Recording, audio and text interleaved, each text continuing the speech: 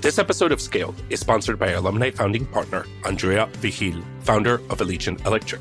Allegiant Electric is a full-service electrical contractor dedicated to providing commercial, industrial, and residential electrical service to the Southern Nevada region.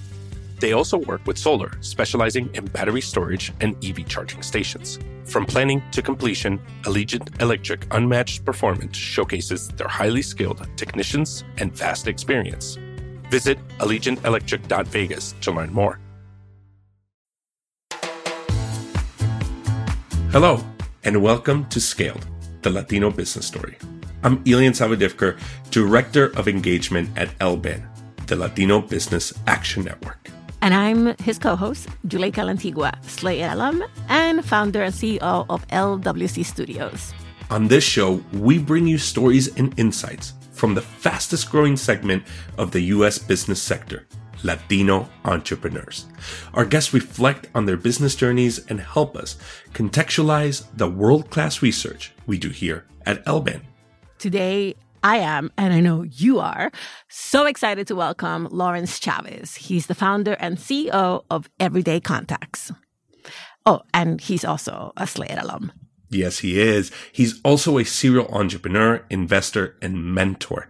And one of the things I really appreciated about our conversation was how his experience in all of those different roles within the business world have helped inform him on how to run his current business. He is so insightful, and I particularly appreciated how candid he was about the challenges he experienced with this new business model that he was trying to introduce to the eye care world. I mean, he got pushback, he got questions, even some of his close friends were looking at him sideways. And he stuck to it because in his mind, he was building a business based on relationships and commitments to certain values that he held.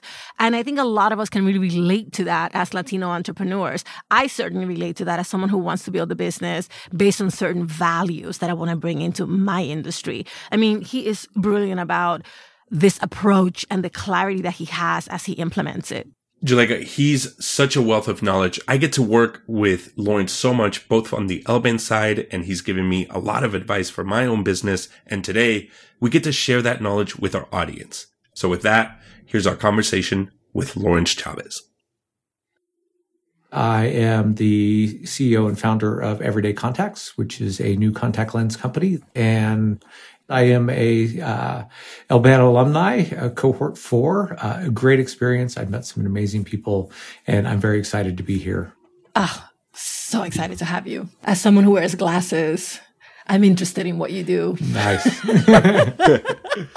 Lawrence, we're really excited to hear from you. And our research shows that Latinos grow businesses at a faster rate than non-Latino-owned businesses. I think it's about 44% based on the research.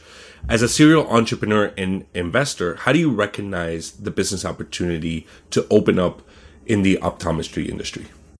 It came from surveying the market, talking to people, understanding what their needs were, and trying to figure out how to solve those needs. At the bottom line, that's how it is for everybody. If there's not a need, there's not a business. The problem that we're solving within the eye care space is a problem that has evolved with the advent of the internet. So it's just a business model problem at its very basic. In the eye care space, doctors have always sold products and services to their patients. It's a very common theme, not just in eye care, but also in dentistry, dermatology.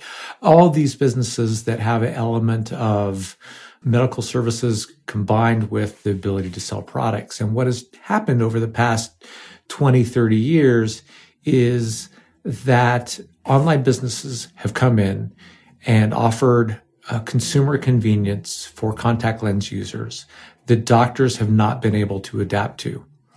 This is sometimes bad for the doctors and sometimes bad for the consumers because it creates a divide, if you will, a chasm between the doctor and their patient. All right. So I want to follow up on that. Why solve the problem in the doctor to patient way that you solve the problem? We know from research is when a patient sees their eye doctor more often, and I think this is pretty across the board, their health outcomes are better. So when they buy products online, they're less connected with their doctor. They're more likely to get a product that's not the right product for them, and they follow up with their doctor less. The solution that we're providing what we call a hybrid direct consumer. So for the contact lens user, it gives them all the things they like about a direct consumer experience. A branded product delivered to their home or office on a monthly basis. So very D2C for the consumer, but it's only available from an Everyday Contacts partner doctor. And why that's relevant for the consumer is they know they're getting a product that they want from a doctor that they trust. And for the doctor, it helps them stay connected with the patient. Our branding and packaging has the doctor's name and information. So there's the connection that's still there that is otherwise lost in a internet consumer transaction. Okay, so I'm going to ask you the question that everybody's going to ask. How do doctors get paid for participating in this partnership? The same way they get paid when they sell contact lenses right now. They're a reseller of our product. They get a net margin the same way if they were selling one of the big four contact lenses. Doctors have sold contact lenses for years. So the reimbursement to the doctor is very much the same as they have always done. The difference is the connection that our e-commerce system and our marketing provides between the doctor and the patient is very different. And because we're exclusive to the doctor, what it does is it allows them to provide their patient a product that isn't going to be available from a third-party distributor, which means the distributor is not stealing that revenue from the doctor. I know, like any good Latino, you like to innovate. Something that we saw was the partner agreement and stockholder agreement that your company created. What made you realize that the company's commitment to the eye care community needed to be formalized in that way? Everything that we do is all about relationships. Business is a relationship between the business and their customer, and business and their vendors, and business and their community. And so in a relationship, somebody has to commit first. And so what we did is we chose to commit first because we were asking for a commitment from our doctors or our partner doctors to commit to us. But given the history, there was a little bit of, trepidation associated with that. So what we did is we made a commitment. And what that commitment is that we will only sell our product through our partner doctors, and we will not sell through third-party providers. So we put it into our mission statement. We also put it into our bylaws, and we put it into our stock purchase agreement. What we mean by that is that anybody who invests in us knows that they can't sell the company to a acquirer that will not honor the commitment that we've made to our doctors.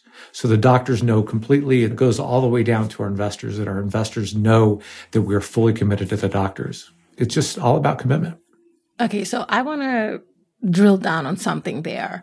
In a way, you chose to narrow, but also deepen your market by doing that.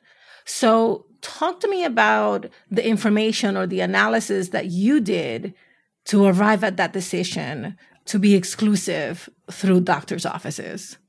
So for independent eye doctors, they do, I'm going to mess the number up, but it's, I think, 63% of all eye exams, but they only sell 37% of the products.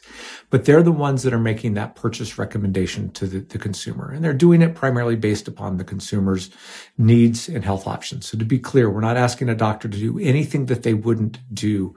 So there is that distinction between the amount of exams that are being done and the amount of sales that the doctors are able to get from that.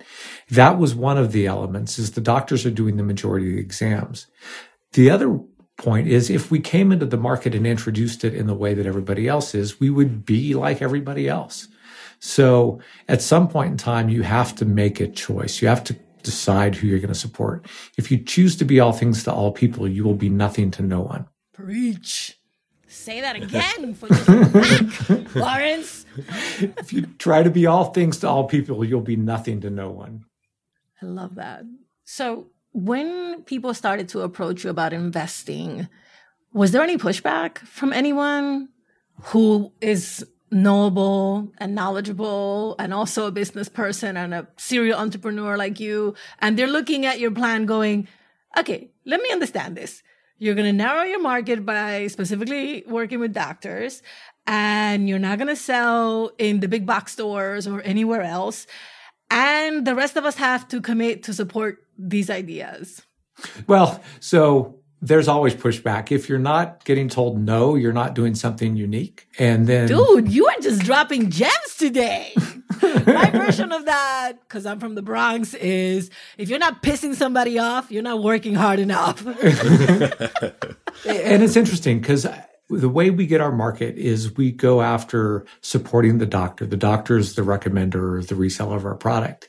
And I had a friend of mine in the accelerator investing area, and we had talked about this, and he had always pushed back on the idea that, this should be more direct to the consumer, don't need the doctor.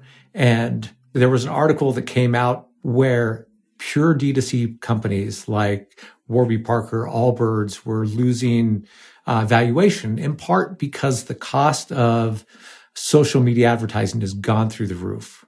And that's how they get their customers. And he sent me a note. The funny thing was he basically said, it seems like going after the doctor is not such a disadvantage after all.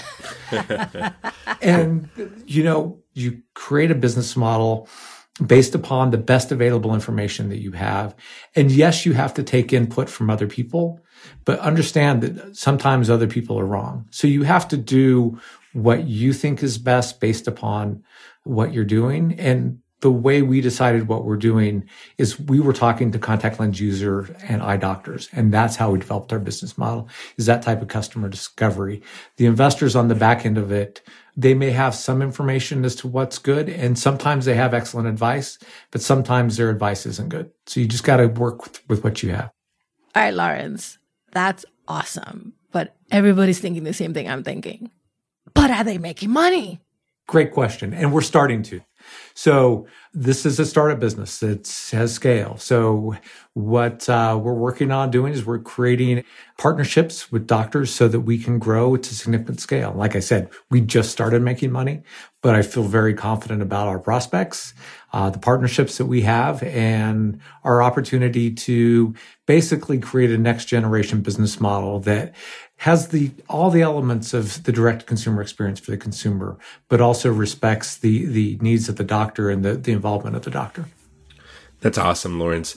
I know that there's going to be a lot of people listening, a lot of entrepreneurs that are going out and getting funding. You've successfully gone through various rounds, both on the funding side and as an entrepreneur. Can you share with us what should they be on the lookout for? The first thing that I tell people when they ask me what should I do is be yourself. When I first got involved in the venture side of things, we were doing a pitch to raise some additional money for a fund. And I tried to do it the way I thought a VC should do it. And I failed miserably. I mean, it was not just a little bomb. I mean, you could see the smoke for miles. And it was in part because I wasn't being me. You got to be respectful. You have to understand your market. You have to understand the details. But never try to present yourself as something that you're not, because people know right away, number one. And if they don't find out right away, they're going to know really quick. And when they find out, they're not going to be very happy. I've been told no a lot in raising capital, but it's, for the most part, it's either a no because there's something about what we're doing that the investor just can't get their head around. And it's possible that they don't like me, which is okay. But they don't like me for who I am. It's not because they don't like me, because who I tried to be. Okay, but Lawrence, you've been an investor too. So your experience sitting on the receiving end of those pitches didn't help you as you were pitching. What was the difference? And what did you learn about pitching and being pitched to? Part of that is I had pitched earlier as an entrepreneur, but I was in a different world. I was in the VC world. And there is a perception, rightly or wrongly, that, you're in a different world. And that's the one thing I also realized is most VCs are just as insecure and uncomfortable as most everybody else. But at the time, I didn't quite realize that, Don't do anything because you think that's what you should, or because that's the way that you've been presented. I enjoyed being in that VC role. It wasn't me in the long term. For me as a VC, you do 1,000 things 3 inches deep, whereas an entrepreneur, you do a couple things 500 feet deep. So it fit my personality style better. And that's why I feel like I'm in a better spot doing what I'm doing, because you get to dive deep into certain things that you don't have a chance to do as an investor. I mean, that's one of the things I think people need to be cautious about, is doing things because they think they should be doing them. And it's one of those things that immigrants and children of immigrants have to break free from, because we think that there are rubrics or templates or ways of being and ways of succeeding. And for many of us, it takes a really long time to break free of those notions. So I really, really appreciate you sharing that. It is something we have to work through. And if you're not working through it, you're not expanding your horizons. Love it. Love it. I want to ask you, you've been through the SLAY program. You're an alum of the program. You've mentored in the program. What have been the things in the program that have helped you through your journey as an entrepreneur, the takeaways? Why is somebody that might be listening saying, hey, that's a program that I need to be involved with? Number one, the program was a wonderful opportunity to meet other entrepreneurs, to meet people from Stanford, to meet some potential investors. But beyond the relationships, which on its face and by itself was enough, there was the education associated with it. Being able to identify some of those little things that I had ignored that shouldn't have been ignored. And then just the follow on of the connection and the community that comes from it. Lawrence, you are an amazing and inspirational person, entrepreneur that has no limits. Thank you so much for being here with us today. I know that we appreciate all of the truth bombs that you dropped. Thank you so much from the Elvan team. Thank you, Julika. Thank you, William.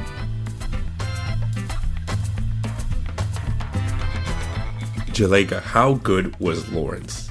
Oh, he's great. Wise and funny, a little bit irreverent. So it was just a good combination. By far, though, my favorite thing he said was, sometimes you try to be something and you just have to accept that you're not. Yeah. Yeah. That is like one of the hardest things to figure out. Someone cannot really embody that until they've experienced that. Yeah. And I really love the part about the imposter syndrome, right? And I think as Latinos and Latinas, we feel that a lot. And so just understanding who you are and understanding that what you're building is right, I think is key. I think Lawrence knows very well who he is and the product that he's making. And that's now what he goes into those meetings talking about, not something that he's not. Yeah. The best anecdote for me was him getting that note back from his friend who's also an investor later, and the friend saying, oh, maybe your idea wasn't so bad after all, because look at all these other people and how they're performing.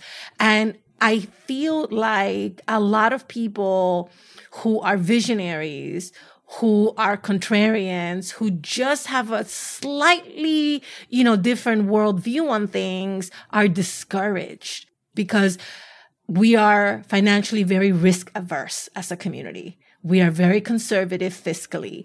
And so when someone says, I'm going to go and quit my job and start a business, everybody thinks you're going to end up under a bridge, sleeping under a cardboard. And we need to really work on, sort of like gathering around the person who's doing that and saying, okay, we've got you. How can we support you? What resources do we have that we can marshal to help you to grow, get through the first year, the first 2 years? Because there are so many brilliant ideas that just will never see the light of day because other people will bring fear to the ideas when an entrepreneur brings up the ideas. Absolutely. And that's also the power of network, being around other entrepreneurs that can support you. And the last thing that I'll say is I absolutely love when he talked about being okay with no, right? A lot of times we take things very personal, being okay with no. You're going to get a lot of no's in VC funding in your business. You're going to get to a yes. By being you, by doing the right thing, you're going to get to a yes. But before that yes is a lot of no's. And I think being comfortable with that, accepting that is the most powerful thing that you can be doing. So absolutely love what Lawrence came here and talked to us about. Great entrepreneur, great friend, and great mentor. Yeah, no, that was a great conversation. And I hope that, the younger folks in the ranks of the program and folks who are not in the program really take heed, because some of those perspectives are foundational to a successful entrepreneur. You really can't be a candle in the wind when it comes to the success of your business. You have to stand firm in what you believe and what you intend to build. Exactly. Juleyka here. I want to say thank you from the bottom of our hearts to all our listeners who sent in their business stories in response to our call out. We received so many awesome responses. Here's one of our favorites. Hi, my name is Dr. Nicole Lenardi. I am a licensed mental health counselor. I am the business owner and clinician at Lenardi Therapy Services in Plantation, Florida, serving the Latino community. We have been in business for the last almost 2 years. A lot of challenges come with owning your own business, right? At first, it's definitely insecurities of our own. It's not knowing where to start or what to prioritize. But I've been blessed to have great mentors in my university and professional career. And that is far and beyond what exceeds what an entrepreneur such as myself needs. Some successes that I've had have obviously just been seeing how my business has been able to thrive, seeing that my clients themselves are showing improvement as well, or even able to acknowledge their improvement within themselves.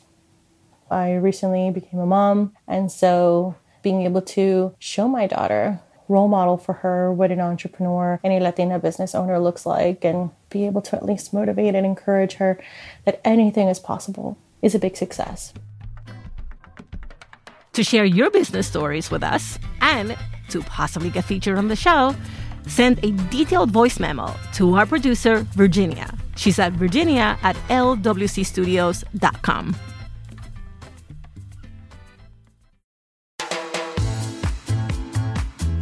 This episode was supported by our LBAN alumni founding sponsors, Windrose Vision, VND, Fig Factor Media, and Allegiant Electric. Scaled, the Latino business story is produced by LWC Studios for LBAN. Virginia Lora is our producer. Kojin Tashiro and Elizabeth Nakano are our mixers. Kojin Tashiro did our sound design. Paulina Velasco is managing producer. To learn more about the work and research LBAN is doing and their business scaling program at Stanford, please visit lban.us. That's lban.us. Thanks for listening. I'm Juleyka Lantigua.